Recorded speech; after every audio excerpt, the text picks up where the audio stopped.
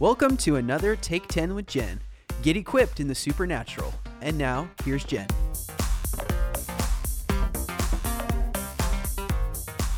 Welcome back to Take 10 with Jen, a supernatural podcast. Make sure to get this podcast each and every week. Subscribe, rate and review it, and share it with all of your friends. This week's podcast continues our topic of purity in the prophetic.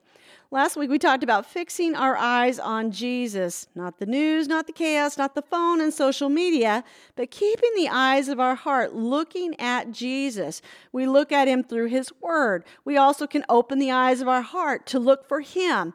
We can look into the visions as Daniel the prophet instructed, looking to see what he says with expectancy. Because what we fill our hearts with is what will flow out. It will flow out as a prophetic word, even if it isn't one. For this week, we're going to talk about giving money in exchange for prophetic words. Now, this is a tough topic for a lot of reasons. It's not so black and white as we might think it is, and I'll explain why in just a moment.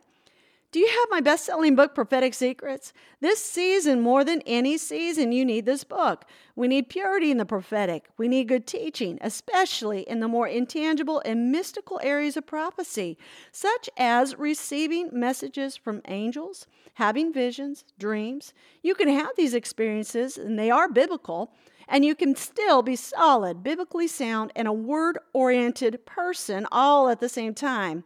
Get my book, Prophetic Secrets, at jenniferevaz.com. Just click the Shop USA tab or Shop Australia tab, again at jenniferevaz.com. Back to our topic, we are talking about exchanging money for prophetic words. Our first thought when we hear about this kind of arrangement is usually a negative one. We have a negative emotional reaction. We equate it to the psychic who has an arrangement with a fee to tell the future. And we don't think this is suitable for the prophet at all. And we label it more as a psychic type of arrangement. First of all, and I want to clarify this right up front, I do not give prophetic words for money or a fee or any sort of prophetic consulting arrangement. People have offered that option to me, and I have not taken any money to prophesy to any person. My feeling is that it's impossible to speak the word of the Lord impartially when there is money on the table. So I don't do that, and most prophets that I know, they don't do it either. For most believers, Christians, charging money for prophetic words is a black and white issue and something that should never, ever be done. Still, we see in the Old Testament that people would bring to the prophet a monetary gift in exchange for prophetic ministry, something which, depending on context, was not considered wrong. For example, we read in 1 Samuel chapter 9 how Saul and his servant had gone to inquire of the prophet Samuel about their lost donkeys and had a discussion on the way about what gift they should give Samuel for his supernatural help. If you are familiar with Middle Eastern culture, and my husband, he comes from this culture, then you would recognize this to be a gesture of honor and not a bribe or a fee.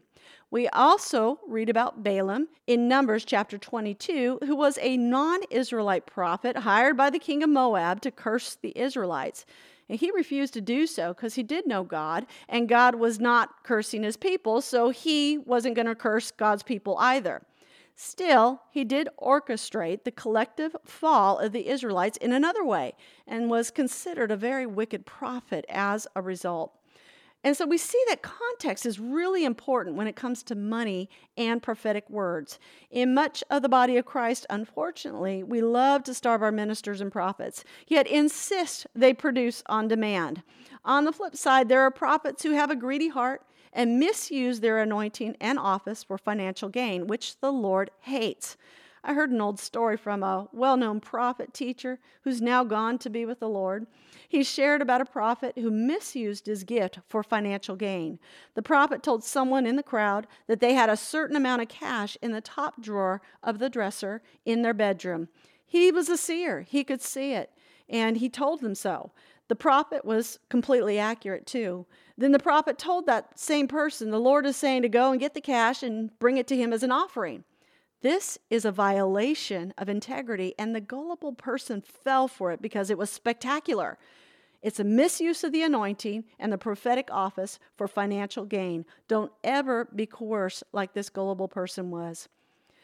Other so-called prophets, well, they start telling everyone everywhere that the Lord said to give them $1,000 or some other amount and you'll be blessed. We aren't sure how you're going to be blessed, but that's what they say. I'm not saying a prophet is always wrong when they do this. I mean, we read in the Bible when prophets would call in the funds for the building of the temple, for example.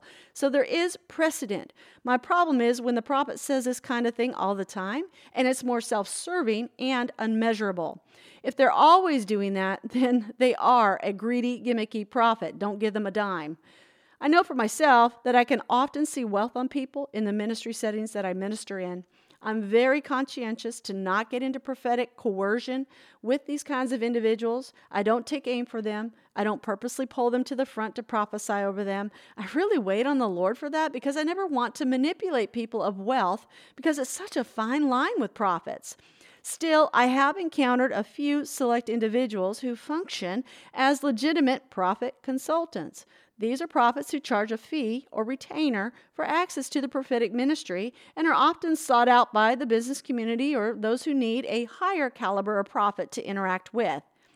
If you are considering a prophet consultant, my only caution is that you not go to someone who doesn't have any experience in the area that you need this kind of input. A prophet consultant to a business needs to know business. A prophet consultant to a church needs to know and understand church. That's the one thing I've seen in this kind of arrangement that's really off, in my opinion. Prophet consultants need to know and have experience in the industry that they are being consulted for. Still, it's always best to operate from a place of mutual honor. A prophet should not have to request a fee, and the recipient of the prophet's ministry should know how to be generous and to honor the anointing. It is because we don't understand honor that we even have these kind of arrangements, which are arrangements that should be understood as the biblical and cultural norm rather than something negotiated. Thank you once again for listening to Take 10 with Jen, a supernatural podcast. Help me get this podcast and other resources around the globe. Just go to jenniferevaz.com and hit the donate tab. Thanks again for listening to Take 10 with Jen. For more resources and to become a partner, visit us at jenniferevaz.com.